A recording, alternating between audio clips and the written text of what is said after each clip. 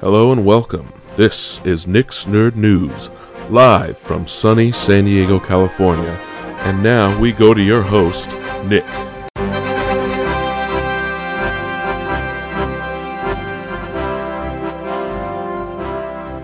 Hello and welcome everyone to another episode of Nick's Nerd News. You know who I am.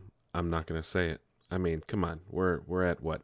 8 now? I think it goes without question. We know who I am, but no, that's just some fun to kind of be different. But this week's gonna be interesting. This week, gonna talk about a lot of things. First things, I do want to just point out.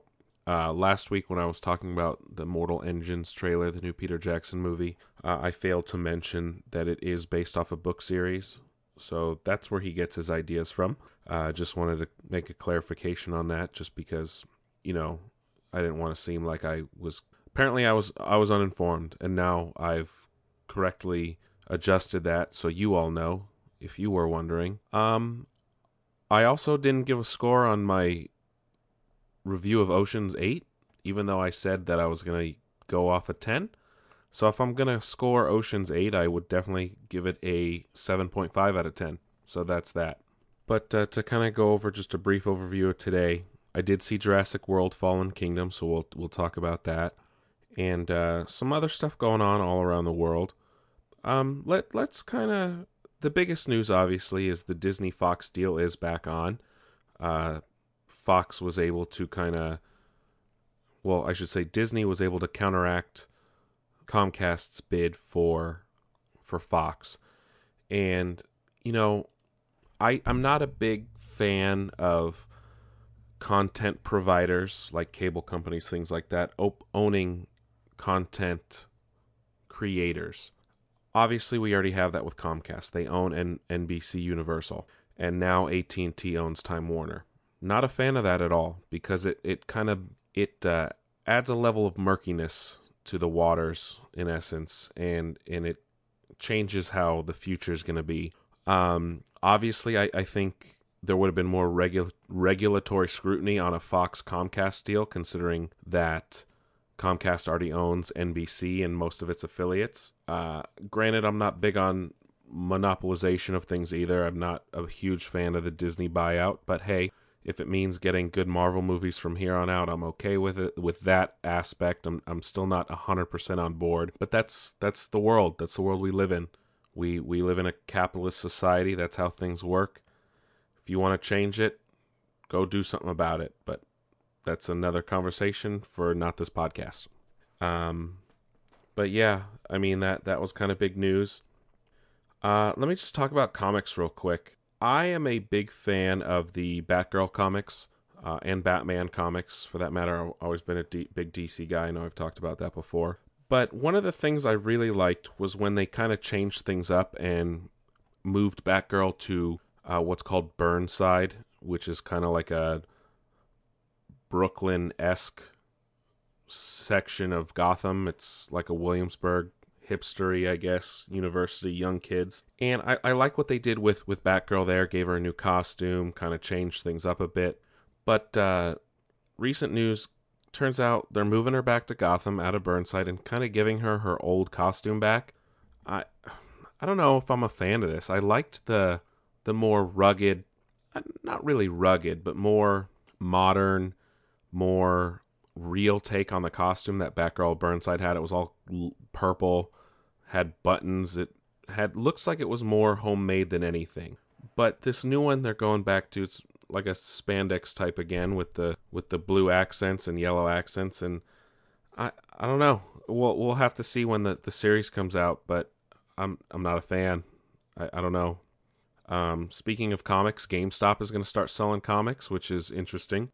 And DC partnered with Walmart to put comic special large issues in there. That's a weird thing. Anyway, that's really all I have for comics right now. Some crazy news regarding the Star Wars, a Star Wars story spin-offs. It was reported that they'd been put on hold because of the poor performance of Solo, which, as I've stated before, Solo didn't really poorly perform. It didn't do as well as The Last Jedi, as Rogue One, as Force Awakens. Part of that is because It was marketed poorly. I'm sure a lot of people thought and heard the news of the mess going on with directors. First off, we didn't get a proper trailer till close to the Super Bowl, just a few months before. And it's estimated that they're going to lose around 50 million, which is nothing in today's movie world, okay? 50 million is nothing. We're talking about like Batman vs Superman and Justice League and Suicide Squad lost a couple hundred million just from marketing alone. Okay, 50 million is a drop in the bucket to Disney. I'm sure they're reevaluating because it came out. Lucasfilm was like, that story's hogwash. We're still working on these. None have actually been announced. Obviously, they're all rumored at this point. They're still being, they're in pre-production, which is not really green light, not really official, but they're being worked on. It's not stopped. Okay, if anything, they're just going to reevaluate, take a different approach. Maybe they're going to wait a year, not this 6 months thing, because that was a quick turnaround, especially with a movie that had a lot of turmoil behind it, a lot of baggage, which the other ones won't have. A couple more trailers came out in the last week or so. That for Creed 2. I really liked the first Creed movie. Granted, it's like Rocky 7 or 6 or whatever at this point. I mean, it's just a continuation of the Rocky series, but with Apollo Creed's son. And, you know, compared to the last Rocky movie, Creed was a whole lot better. I like what they did. I like what Stallone did with the story. He approved it. He owns the whole idea of Rocky. That's his baby. I like how they approached it, though, with Creed and Michael B. Jordan. And it was a good boxing movie, because I know boxing has been kind of on the decline the last decade or so with the advent of UFC and other things. But no, Creed 2 looks like a good next step in the series. Same director, Coogler, who also did Black Panther, and the first Creed. So we're in good hands. There's a payoff at the end of the trailer, though. If you're a big fan of the Rocky movies, definitely make sure you stay till the end of the Creed 2 trailer, because I'm excited. I'm not gonna spoil it here, because I just want you to go see. But it's the obvious next step for this movie and where it should go. We also had a new trailer for Predator drop this week, or The Predator. The last trailer I was kind of meh on. Wasn't impressed. Didn't seem like it was something that was obviously following in the footsteps of the previous movies. The original Predator is awesome with Arnold. Predator 2 was okay. The AVP movies, Alien vs. Predator movies, they're whatever. Like, nobody cares about them. The Predators movie that came out a while back with Adrian Brody, though, that's actually a good movie. If you haven't seen it, or you haven't seen it in a long time, I would definitely recommend going back and watching it again, just to kind of get a feel for it, because it's good. It's not as bad as everyone says, but it's definitely worth a rewatch, especially to get prepared for this one. Looks like they're going to be fighting some different types of predators, which is nice, which is what they also did in the movie Predators. So it's a good evolution. This new trailer got me more excited than the previous. Looks like it's going to have that real good R-rated feeling and things like that. But also really great news is apparently they're working on a sequel series to The Next Generation, Star Trek The Next Generation. Obviously, Discovery's been seems like it's kind of hit or miss with them, with it being on CBS All Access behind a paywall, and they're constantly losing showrunners. So I'm not, unfortunately, I've yet to check it out. I want to. It's another thing I got to pay for just to watch one show. I did watch the first episode. It had potential. I don't understand what they were doing with the Klingons, but the second season's coming, so maybe I'm sure they have a free trial. I'll just wait and binge it all in one week or month or whatever the free stuff is. But no, they're working on a sequel series to The Next Generation with apparently Jean-Luc Picard, played by the amazing Sir Patrick Stewart. So, if they can get him back and they put this on cable, like, you got my ass in a seat already. I don't care. Like, Jean-Luc Picard, Patrick Stewart playing him, Star Trek, more stuff past the Next Generation. Like, I'm all in. 100% all in. We haven't seen a proper Star Trek post Next Gen since Star Trek Nemesis, the last Next Gen movie, way back in the early 2000s. So it's been 16 plus years at least.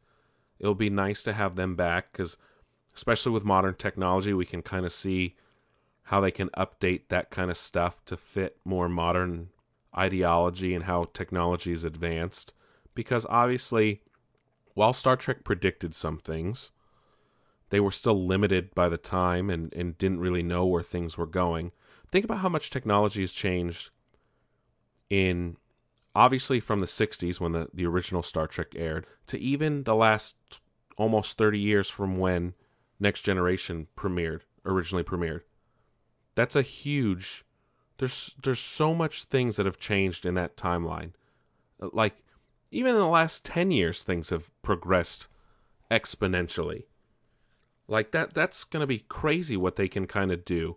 They've kind of explored that in the comics, at least. If you read the Star Trek comics, I mean, I'm sure there's not as big of an audience for that as there are for the main draws like Batman, Iron Man, things like that. But still, definitely that's automatic watch for me.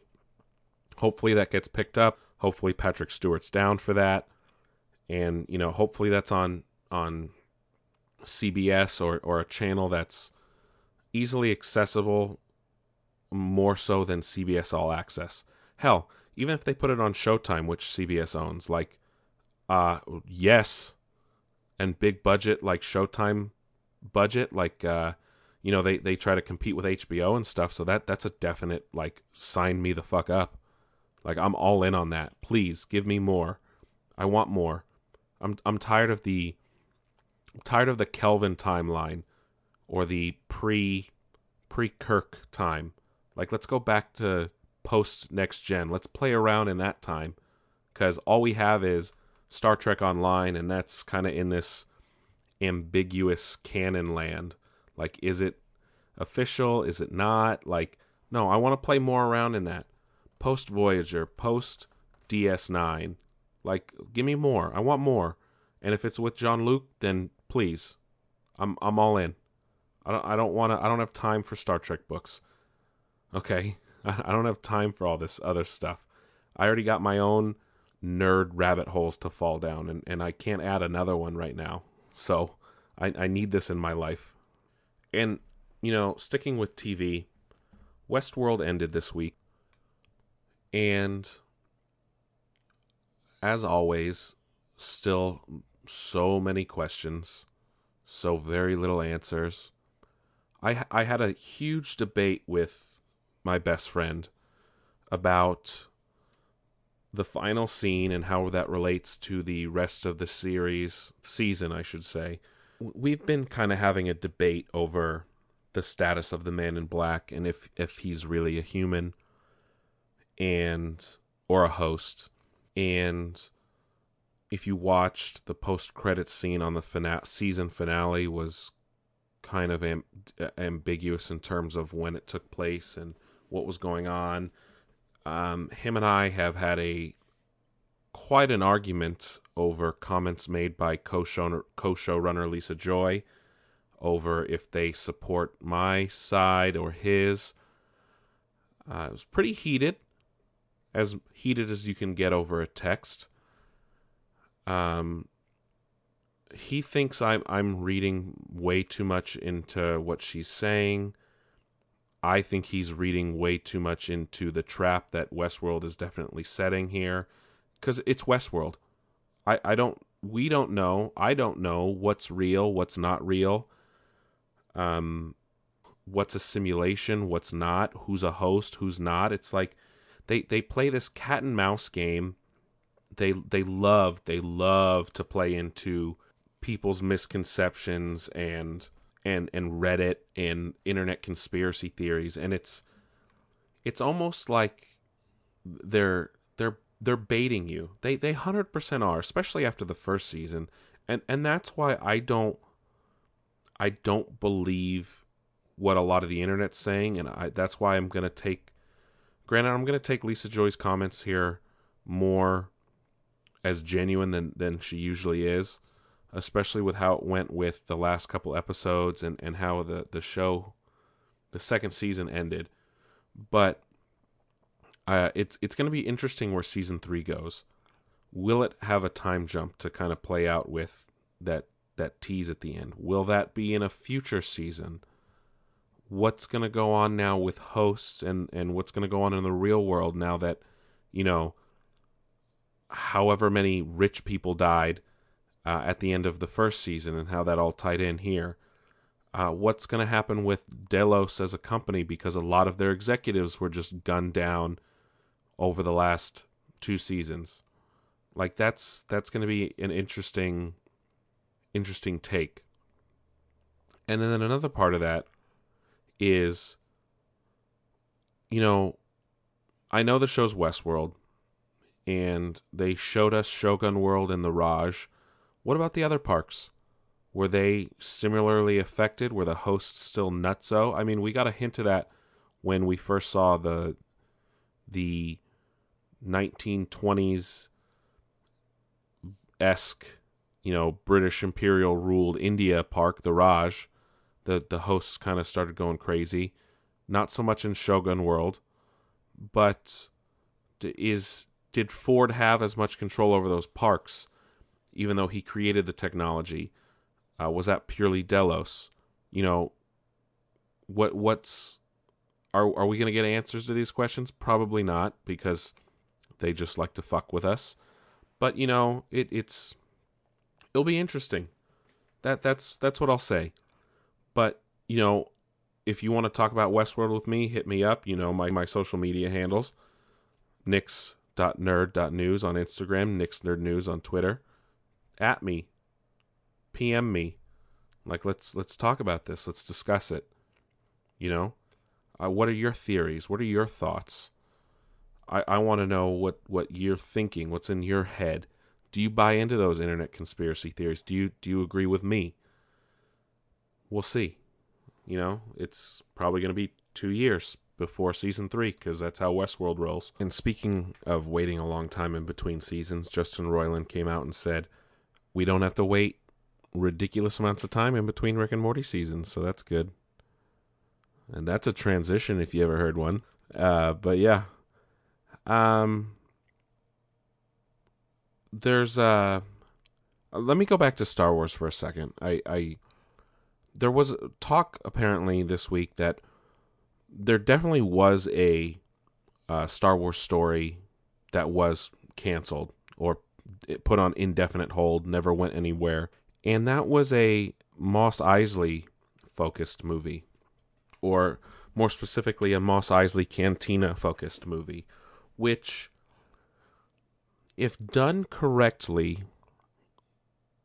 could have worked very well. It could have been more in the vein of Casablanca, because I mean, that's really the only movie you can think of when you want to think of a movie in a bar or lounge, and centered around that. You don't want to go the Coyote Ugly route. That's for damn sure. But you could have done it in the vein of Casablanca, as like this wayward station, this outer rim planet. You know, you got thugs that work for Jabba, bounty hunters looking for a quick score, people trying to escape the Empire, things like that. And you could have, at least if I was going to make it, you could start it off with when Luke walks in with Obi-Wan, but instead of focusing on them, you just see them, you know, pass by the screen, and then you start focusing on the different characters around the bar. Now that I'm thinking about it, maybe not so much as a movie, but like a great anthology series.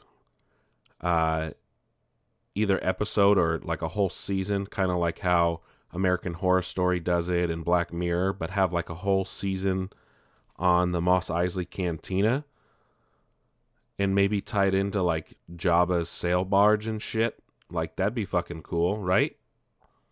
I'm not the only one thinking that. I saw the comments on the Kotaku article about it. This could have been a cool movie.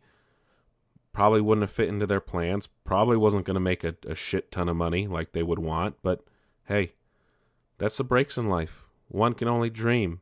We still got Tales from the Mos Eisley Cantina, the old Star Wars Legends book, as they call it now. The future, man. The future. We'll see what happens. Maybe it will be part of Jon Favreau's show. We'll see. But that's it for the movie land. And, we're a couple weeks out from E3 now. And it looks like we got kind of a little mini battle royale going on in the world of the big three. Looks like Microsoft and Nintendo are having a whole bunch of fun while Sony kind of ignores the situation.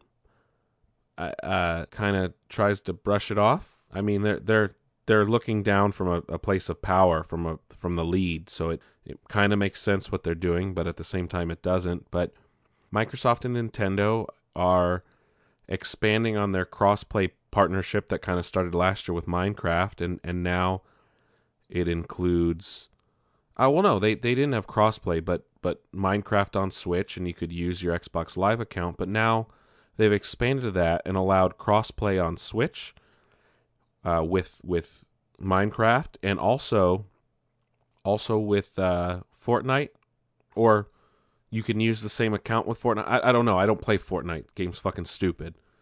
But anyway, the Minecraft thing, and they put out a new ad that's kind of like, hey, play with your friends.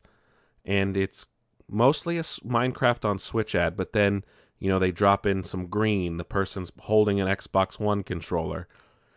Meanwhile, Sony does not allow crossplay.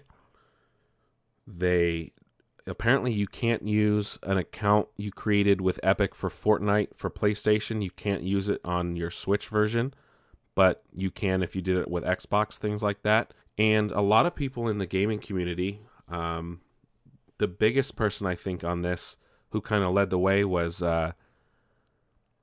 Greg Miller from Kinda Funny Games, kind of saying like, hey, change this. Let's not keep quiet on this, people. Let's keep pushing. And it makes sense, Disney, Sony is the top dog right now. It's sales wise, things like that. So obviously, they're not going to push for something that would take people away from their platform. But on the other hand, we're kind of moving towards this future of interconnectivity. Not everyone's going to have the same system, but it's a third-party game. It's not like this is an exclusive game to the console, okay? This is a game on PC, Xbox One, Switch, PlayStation, like the whole shebang, okay? It's time to break down the walls, if I may. It's time to kind of come together for this quasi world peace-esque idea, okay? I don't give two shits either way. I don't cross-play. I barely play online now as it is.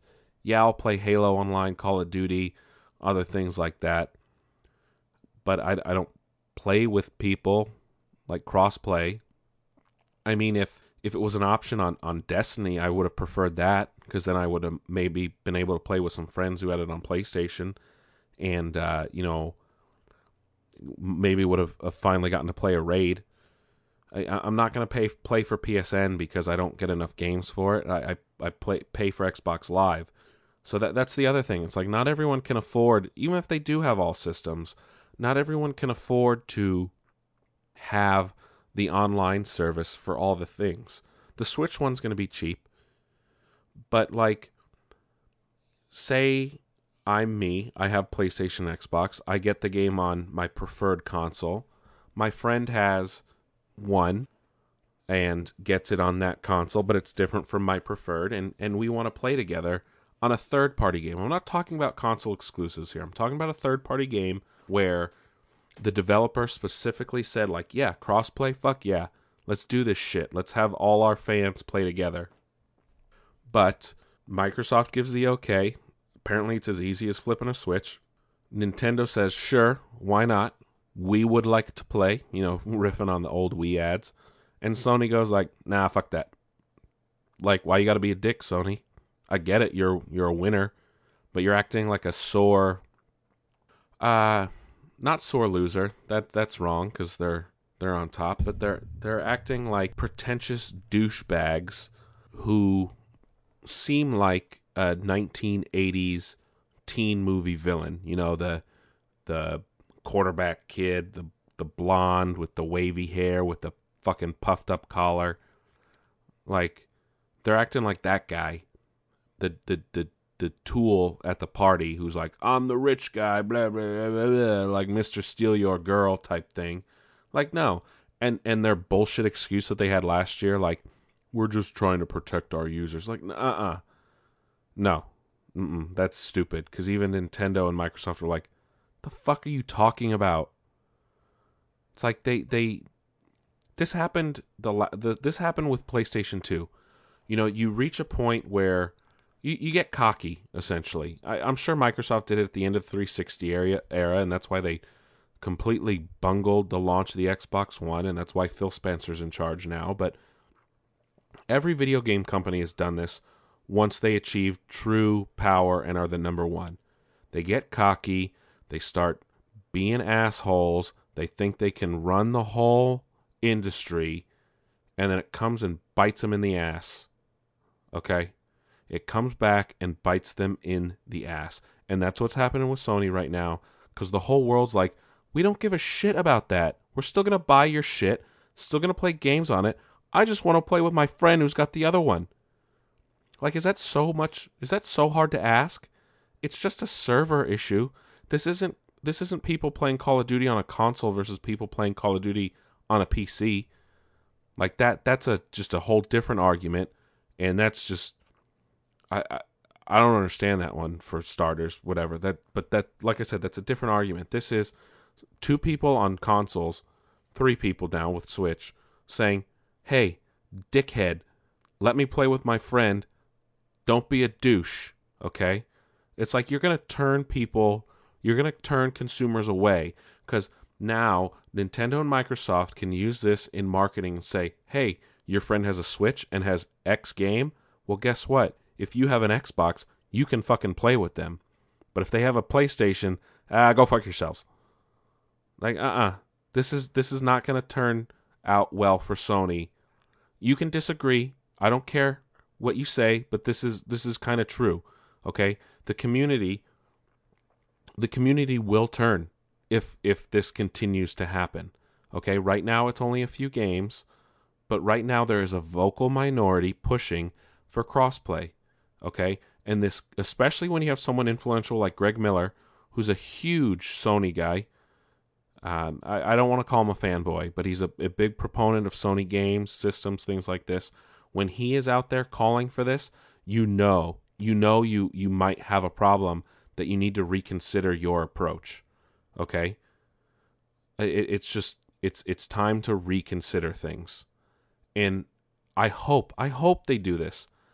I know Microsoft was against it back when they were in charge. I get that. It was a different time. It was a completely different time. And yes, you can call them hypocrites now. But, if Nintendo's on board with it, and Nintendo doesn't give a shit about the other two, they don't need to be the ruling one. They got plenty of money. They could not sell well for a couple years and they'd still have money to last forever. Okay? Nintendo had its time. But the fact that they're okaying it, and Nintendo's more of a hardcore protector of its IP and its gamers and everything, more than the other two, okay? Nintendo's way more sue happy when it comes to their IPs and people messing around with their systems, okay? Way more sue happy than Sony. Like, maybe this could lead to a better future, And maybe we can put an end to this fanboy bullshit that I used to buy into myself, okay? I've had my views changed, mainly because I was tired of missing out on the great games on the other system, so I was like, fuck this, I'm going to play them all. This doesn't hurt sales, okay? And that's the maybe Sony has a legitimate reason, but at the end of the day, the excuse they're giving us stinks and smells like shit, okay? And it just goes back to that whole idea that everyone has an asshole and excuses are just like assholes, okay? So Sony, come up with a better reason. Can you please? Because this nonsense you're selling, we're not buying. We're not buying at all. You know, let's kind of move away from that negativity surrounding cosplay, and let's focus our negativity on something else in the gaming world, and that's the World Health Organization classifying gaming disorder as part of their new report in their book that kind of goes over all the different disorders and things like that. And let me read you a statement. This was reported on by IGN. This statement was signed by a lot of the different video game organizations around the world.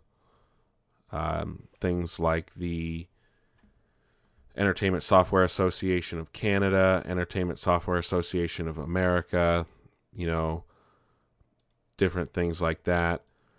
But this is what they said. Quote, video games across all kinds of genres, devices, and platforms are enjoyed safely and sensibly by more than 2 billion people worldwide. With the educational, therapeutic, and recreational value of games being well-founded and widely recognized, we are therefore concerned to see gaming disorder still contained in the latest version of the WHO's, World Health Organization's, ICD-11, despite significant opposition from the medical and scientific community. The evidence for its inclusion remains highly contested and inconclusive. We hope that the WHO will reconsider the mounting evidence put before them before proposing inclusion of gaming disorder in the final version of ICD-11 to be endorsed next year. We understand that our industry and supporters around the world will continue raising their voices in opposition to this move and urge the WHO to avoid taking steps that would have unjustified implications for national health systems across the world.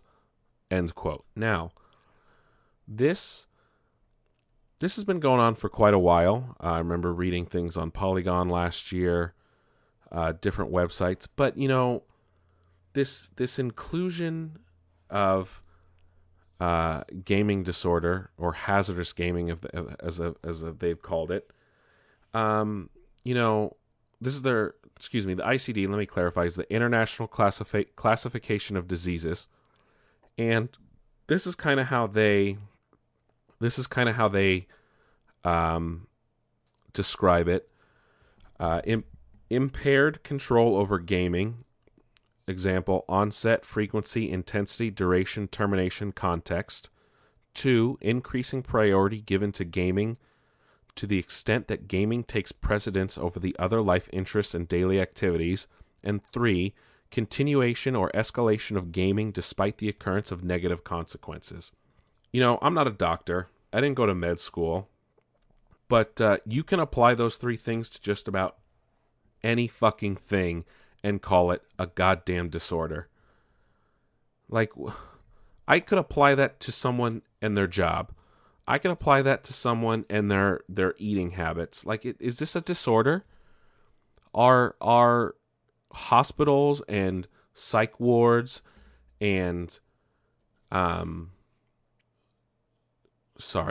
can't think today. Psychiatrists and psychologists, like, is this something that they're really going to need to waste their time treating? Are people really addicted to gaming? It has nothing to do with. I can understand if someone's whole life, it's gotten to the point where it interferes with their social life, their healthy lifestyle, or interfering with the lifestyle that could cause, you know, health defects. Yeah, I know sitting for a long time is bad. So is standing. Doing any one thing for a long time is bad, okay? But anyway, um, you know, this thing, I just I play a lot of games, and okay, I'm gonna sound like an addict. I'm not addicted. No, no, no, no. Okay, I play a lot of games. I put a lot of time, but at the same time, I don't play a lot. Yeah, I own a lot of games. I'm not sitting playing video games every damn day, okay? I do other stuff. I watch TV, I watch movies, okay? It's not just sitting there with a controller in my hand. And I probably play more than the average person. But I saw another thing somewhere. I don't remember what website, but they were trying to say that someone who plays more than 20 hours a week, that's considered an addiction. So what? I work 40 hours a week. Does that mean I'm addicted to my job? Is my stressful job or anyone else's stressful job or the toll that takes on them, is that a disorder now too? Like, where are we going to draw the line here? And this also plays into that bullshit argument that playing violent video games makes you more susceptible to being a violent person. If the scientific and medical community want contest the evidence for the WHO, you know, then they shouldn't really be putting it in here, because governments can take this recommendation, because it's the World Health Organization. It's run by the UN. It's part of the UN. You know, this could lead to very harmful things down the line. And this isn't something I support. I think we definitely need more evidence. There's enough scientific evidence out there from what I've seen before in the past. Unfortunately, I can't quote it here. If you do some quick research, it's easy to find. But, you know, there's been enough evidence and study to show that gaming's not a disorder. It's not an addictive thing. Yes, it causes endorphins to rise, but, you know, same idea applies to Instagram and Facebook and other types of social media. Like, why isn't that shit in there? If we're going to put gaming in, then they need to fucking put in addiction to social media and the shit that does to your brain. That is way more fucking harmful than video games. But that's not in there yet, because they're pandering to certain governments who, mostly Southeast Asian governments or Asian governments, there tend to be a higher population of gamers there. They're pandering to them, maybe even the U.S., because the U.S. has this weird obsession with video games and what they do to children. Like, video games are one of our biggest industries in this country. But anyway, you know, they're pandering to these governments to put this in here, to classify it as a disease, so then they can start throwing money and drugs at a problem that doesn't even fucking exist. Okay? This is bullshit. For the WHO to, like, blatantly ignore, like, various studies from the scientific community and still put this in, despite people, like, saying this is not a good idea, is a little scary to me. You know, the WHO, the World Health Organization, the UN, is supposed to be independent to a degree, okay? Like I don't know about you, but this could lead to some other things down the line that might affect you one day. And you need to wake up and smell the roses. We need to stop living in these stupid bubbles when it comes to certain things and understand about what's going on around us, because one day shit like this is going to affect you and what you like to do. This is going to affect the gaming community as a whole around the world. And if a lot of us stay complacent and ignorant to these facts and ideas, then shit is going to hit the fan one day, and it's not going to end well. Okay? This is like back in the day when they used to put certain things in these disorder books and disease books, and it did not turn out well for some people. And now there's social stigmas regarding how some people want to live their lives, because in the past someone didn't like someone's lifestyle and they just said fuck them, they got something wrong in the head. Like, no, gaming is not a disorder. Gaming is not an addictive thing, okay? It's just not. Just like, wake up, people. Please pay attention to this. This affects you. This affects me. Especially if you're a big gamer like me. Just especially if you like Twitch and stuff. So are those people all addicted then too? Speaking of Twitch, they're doing it for money. That's their job. Like, where's the line going to be drawn? Where is it going to be drawn? Whatever. Let's talk about Jurassic World: Fallen Kingdom. Unfortunately, it's getting skewered by critics. User reviews on Rotten are not great. They're okay. But it's making a shit ton of money. It made $150 million in the US. It crossed over the $700 million mark because it's already been out overseas. But I like Jurassic Park: Fallen Kingdom. There were parts that made me question if logical human beings exist in that universe, as with every Jurassic Park movie. But it's different, and that's why it's good. And I think that's also why people don't like it, because it's so different. It's not like a typical Jurassic Park movie. Yes, it's got the adventure themes and things like that, but it's got way more thriller, monster, horror-esque themes as well. I mean, you're going to get that with a director whose focus beforehand was horror and thriller type movies with J.A. Bayona. One thing I will say that was odd and a little bit jarring was the lack of the Jurassic Park theme in the movie. They didn't use it till the end credits, and they used it a lot as somewhat of a nostalgia bait in the first Jurassic World film. And, you know, that threw me off from some things. But again, Jurassic World: Fallen Kingdom is a different type of Jurassic Park movie, and that's what I liked about it. And it's different. I got a lot of, with that being said, I got a lot of vibes from The Lost World. And very similar ideas going on and things like that. Right down to a mercenary type individual, dinosaurs being taken off the island, and dinosaurs being used in a different way once off the island. But no, it's good, and it takes what was good about Lost World and pushes it forward. It takes what was good about Jurassic World, pushes it forward. It takes what was always great about the original Jurassic Park and pushes it forward. But, you know, the light use of Jeff Goldblum was a disappointment. You know, they use him in all the marketing, obviously to get you hyped and like, oh, Jeff Goldblum's in it. So it's, but no, there's very little of Jeff Goldblum, and that was a tad bit upsetting. I kind of feel like how people felt with 2014's Godzilla and how Bryan Cranston was billed as like a star, and then he's kind of only in it for like half an hour. You know, I get that kind of vibe with this Jeff Goldblum things. Like, they promised me Dr. Ian Malcolm, and I got very little of Dr. Ian Malcolm.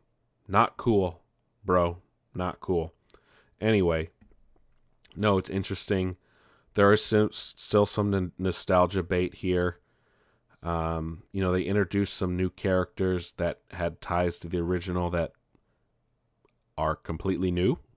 So, hey, it works though. The story works on that. Don't treat it like, oh, who's this random ass person? No. It works. It if you think about reality and how special projects work, there's always a silent partner in that, and that kind of explains that. I'll let you get to that. Kind of also dives into the not a whole lot, but the metaphysical idea about cloning in general, and yes, you can bring this ancient animal back to life. Again, and dealing with, is that really how we should be doing things? Is that going to affect the balance of life and nature? And also,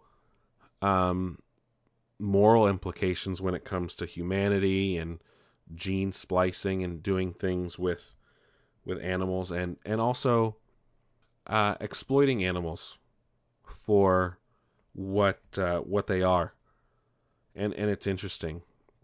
Um, you know, Chris Pratt's great, and Bryce Dallas Howard is also great and continue. There's a lot of character growth for her role.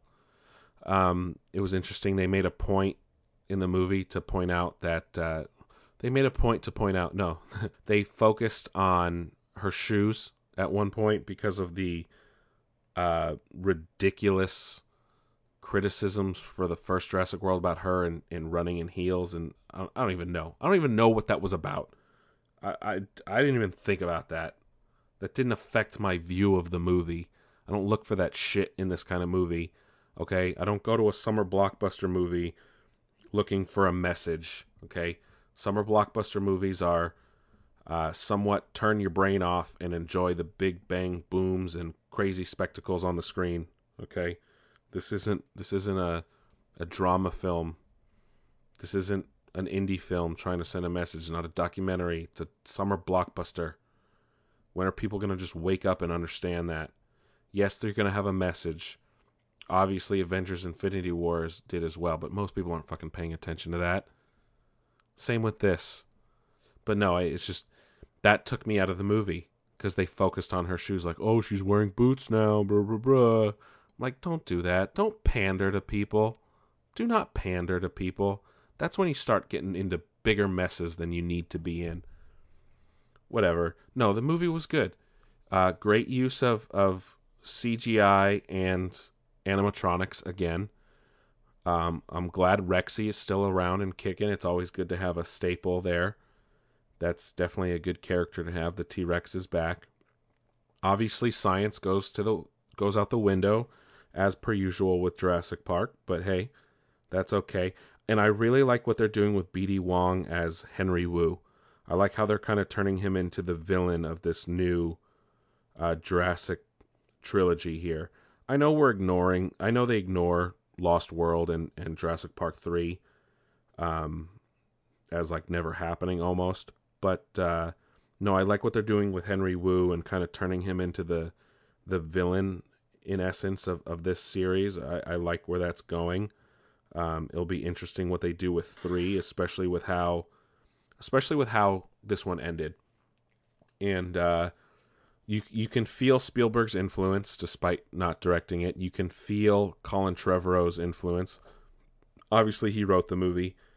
He directed the first Jurassic World. He's writing and directing the third one since he got fired from episode 9. But no, I'm excited for where this is going. And I hope more people go to see it and realize it is not a bad movie. You know, it's time to... Yes, critics have a role in society. But with that being said, I being one of them, with that being said, you know, I think people are relying too much on Rotten Tomatoes and the scores, and I think people need to go... Lately, we've kind of we have a mob mentality when it comes to everything lately. And people are afraid. I don't want to get too much into social stuff because that's a big can of worms. But this idea applies to fandoms a lot. And people tend to not want to voice their what you could call an unpopular opinion when it comes to things. I am not afraid to. That's what I started this fucking podcast for. I've said it before. I don't like certain movies that the fans adore and just jack off to. Okay? Like, they get off on these movies. I'm like, no, stop. Stop believing and stop buying into this mentality that you have to like something because of how it is. That's not how it works, okay? But we also have a small group of toxic people who decide to take this shit on for themselves and then start applying politics and all this other bullshit to movies that aren't there, okay? And the critics are doing it too, and the general populace is buying into this nonsense. Like, why don't you go see a fucking movie for yourself? Yeah, what if a critic doesn't like it? Who's to fucking say that that critic has the same fucking views and opinions as you do? Yes, we have an issue with facts and truth in this world. But at the same time, we need to stop treating opinions as the uttermost truth. Okay? You need to form your own opinions. Stop listening to other people's. It's okay to look at other ones and say, okay, you can take other people's opinions into consideration, but form your own. Don't buy into this mob mentality. Okay? I read reviews from only a few select sites because I understand how those people view things. I have similar agreements with them on other properties, on other films. I have differing views when it comes to other films as well. But I go to those people because they're more in line with how I think. Okay? I want to know what their reaction is before I start reading every single fucking review from every newspaper author on the fucking planet. Okay? They're not going to agree with every movie that's made. They're not going to like every movie that's made. But that's why I go to a select few, because I know what their thinking is. We've agreed on things, we've disagreed on things. Okay? And you can see that now. I'll do this now. I use IGN a lot because I like the people that work there, and I like their reviews on a lot of things. I don't agree all the time at all. Let me just say that. But their review of Jurassic World was 8.5. That flies flat in the face of what the Flickster aggregate. Remember, this is an aggregate. This isn't the definite review score of every single person. Is sitting at 50% for critics. Okay, we need to move away from this aggregate. Another fancy word for average. Okay, people need to realize there's good reviews, there's bad reviews, there's mediocre reviews, and people aren't thinking about that. Okay. Anyway, speaking of a review score, I'm going to give Jurassic World Fallen Kingdom a 9. And that's a solid 9 to me because the action is still great. It's different. It pushes the series forward. It doesn't... Because if it kept doing the same thing, it'd get stale, and that's how we got Jurassic Park 3 with a talking fucking raptor in a dream sequence, okay? Whatever. That's just a memory no one wants to relive, especially looking back.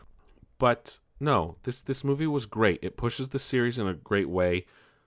I like what they're doing with the villains. Everything with the dinosaurs was great. Chris Pratt is awesome, as always. Okay, Bryce Dallas Howard, it had really great character growth. I don't know what they're trying to do with her character, but no, it was good character growth from where she was in the first one. It's a solid step forward, okay? And that's why I'm going to give it a 9. That's why I really liked it. Jurassic Park is one of my favorite movies from when I was a kid. That scene when they're driving up in the fucking Jeep and the Brontosaurus just leans up and eats off the fucking tree, like the da-na-na-na-na, like that shit's awesome. Okay, that's who you can't fuck with dinosaurs. Everyone loves dinosaurs. Shit's gonna kill all the time. But seriously, like this, other movies have been killed by shitty reviews from critics, and the fan scores are higher. The only time I will really reconsider a movie, and granted this flies in the face of everything I just ranted about, but if a critic score and a user score are on the same page, and they're both shit, then maybe you actually have a shit movie. But when you have a disparaging gap between them, like look at Solo, for instance. Okay, the critic score... Last Jedi even. Look at the critic score and look at the user score. There's a huge difference. Even Ocean's 8, here we go. 67 critic, 47 user. That's a huge gap. I'm going to sit back and question that. Right? Hereditary, 90% critic, 56% user score. My friend told me that movie was amazing. And I'm going to sit here and maybe... because user score might be a little more reflective, but again, you need to be careful. And I'm cautious with every movie. Hell, Tomb Raider got reamed, and I still went and saw it and enjoyed it. Rampage got raped. That movie was okay. There's a couple movies I wish I got my money back from watching, despite what reviews said. It's just in today's world, you just need to sit back look at all of them. Don't just look at the scores. Maybe actually read reviews, because I'll do that as well on a movie. Maybe go read a couple reviews. See what they're really saying. Don't go to Metacritic, because Metacritic sucks. But, go look at the cinema score. That's also a good gauge, because cinema scores might be higher than what the reviews say. That's on an A to F scale, like a grade. But, really think about it before you make a decision. Don't just be like some of my friends and say, "Oh, the reviews are shit, so that movie's shit. I'm not going to waste my time." No, that's bullshit. Because then you're buying into this mob mentality. You're not forming your own damn opinion. Okay? Do yourself a favor. Maybe one day just ignore that and just go see it anyway. Maybe you might end up enjoying the movie. And that's happened with me quite a number of times. And that's where I'm going to leave you today. Okay? Like I always say, fuck what everybody else thinks. Do your own damn thing. Form your own opinion. Don't buy into mob mentality. Okay? Hey, thanks for listening again. Like, share, subscribe, review. Give me some stars, man. Let me keep rising through the ranks. Maybe we can make this baby take off, huh? Maybe. Again, Nick's Nerd News. Nerd Unfiltered. That's the show. That's what you've been listening to. I'm Nick, your host. You know that already. Again, Instagram, nix.nerd.news. Twitter, Nick's Nerd News. I'm on iTunes. I'm on Google Play. I'm on Podomatic.com. Hey, maybe I'll be on Spotify soon. They take a long-ass fucking time to get back to people. But you know what it is. Go listen. Go like. Go subscribe. Have a good fucking week.